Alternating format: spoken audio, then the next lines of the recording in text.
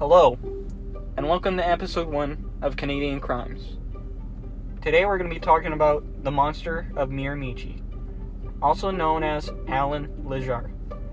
He was a young boy who seemed almost destined to cause trouble with the law. Léger was born February 13th, 1948, into a poor family that lived in Chapman, New Brunswick. Léger was eventually earned his title, the Monster of Miramichi, after being hunted by the police for 7 months around the Miramichi area, causing various horrible crimes. Young and curious, with no father figure after he never knew his real father, and his stepfather left at a very early age.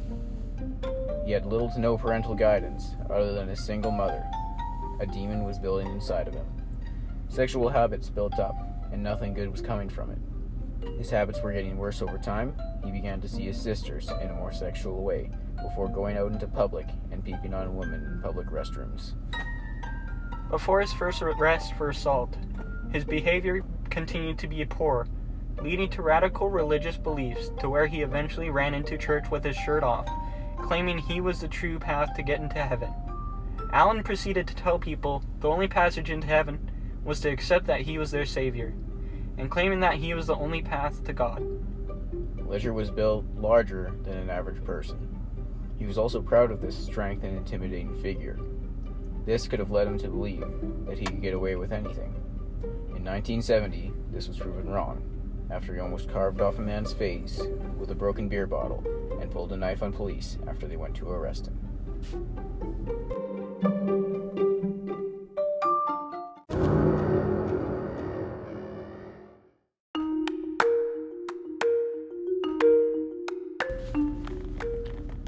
This would only be a downward spiral for Léger. In 1986, June 21st, Alain and 2 accomplices, Todd Machette and Scott Curtis, formed the scheme to rob a corner store. The store was run by an elderly couple, John and Mary Glendinning. The trio put their plan into motion, cutting the power before entering with guns aimed at the couple. Léger believed there was a safe kept hidden. He demanded the couple tell him where it was. John would insist they didn't have one. Léger, not given the answer he wanted, began to ruthlessly beat John. He was knocked unconscious, and due to the brutality that Léger unleashed, he moved towards Mary. The trio continued beating upon Mary.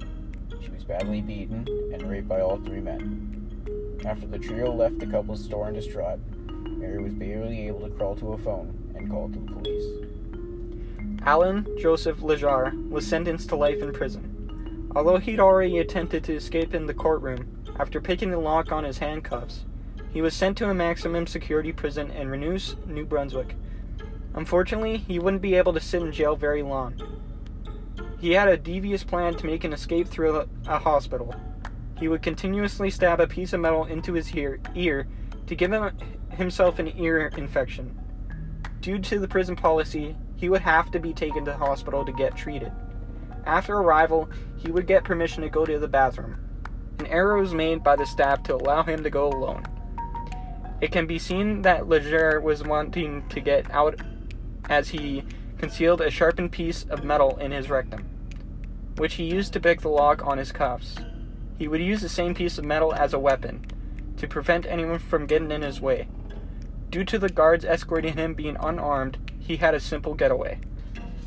In the parking lot, Alain continued his plan and abducted a woman named Peggy Olive, forcing her into a car and taking him away from the hospital.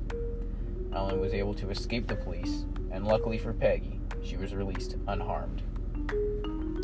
Alain was now on the run from the police. While getting around trying to not get caught, he ended up killing 4 people, committing arson and sexual assault within 7 months until he was arrested again.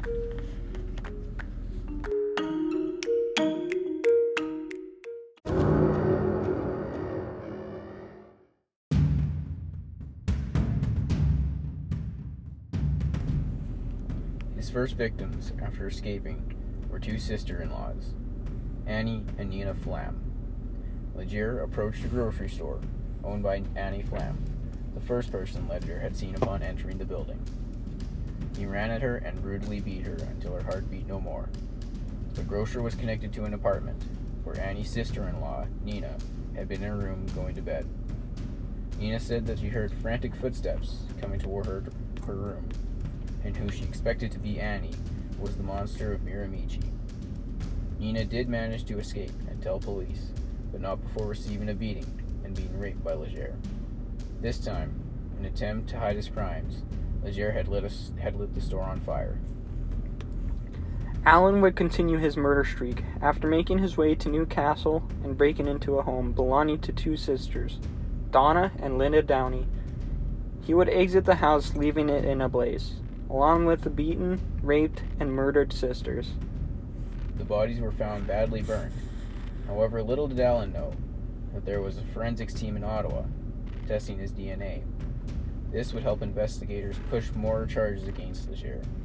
Due to newfound evidence, they were able to link Leger to both Flam and Donnie cases.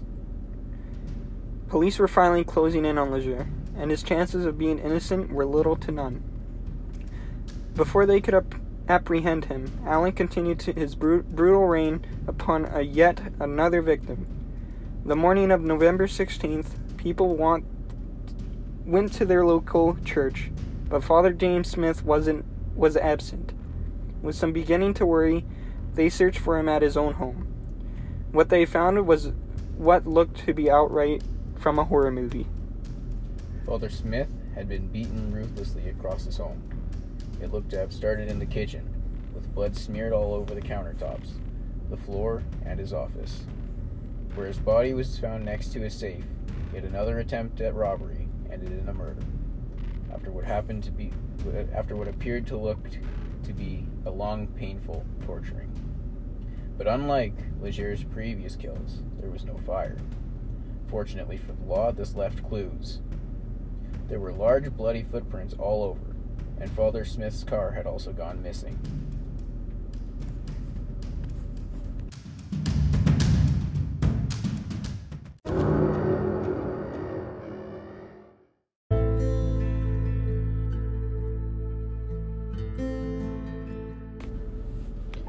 Police were able to track down the car in a parking lot of a motel, with a pair of large bloody boots that were identical to the ones used at the crime scene.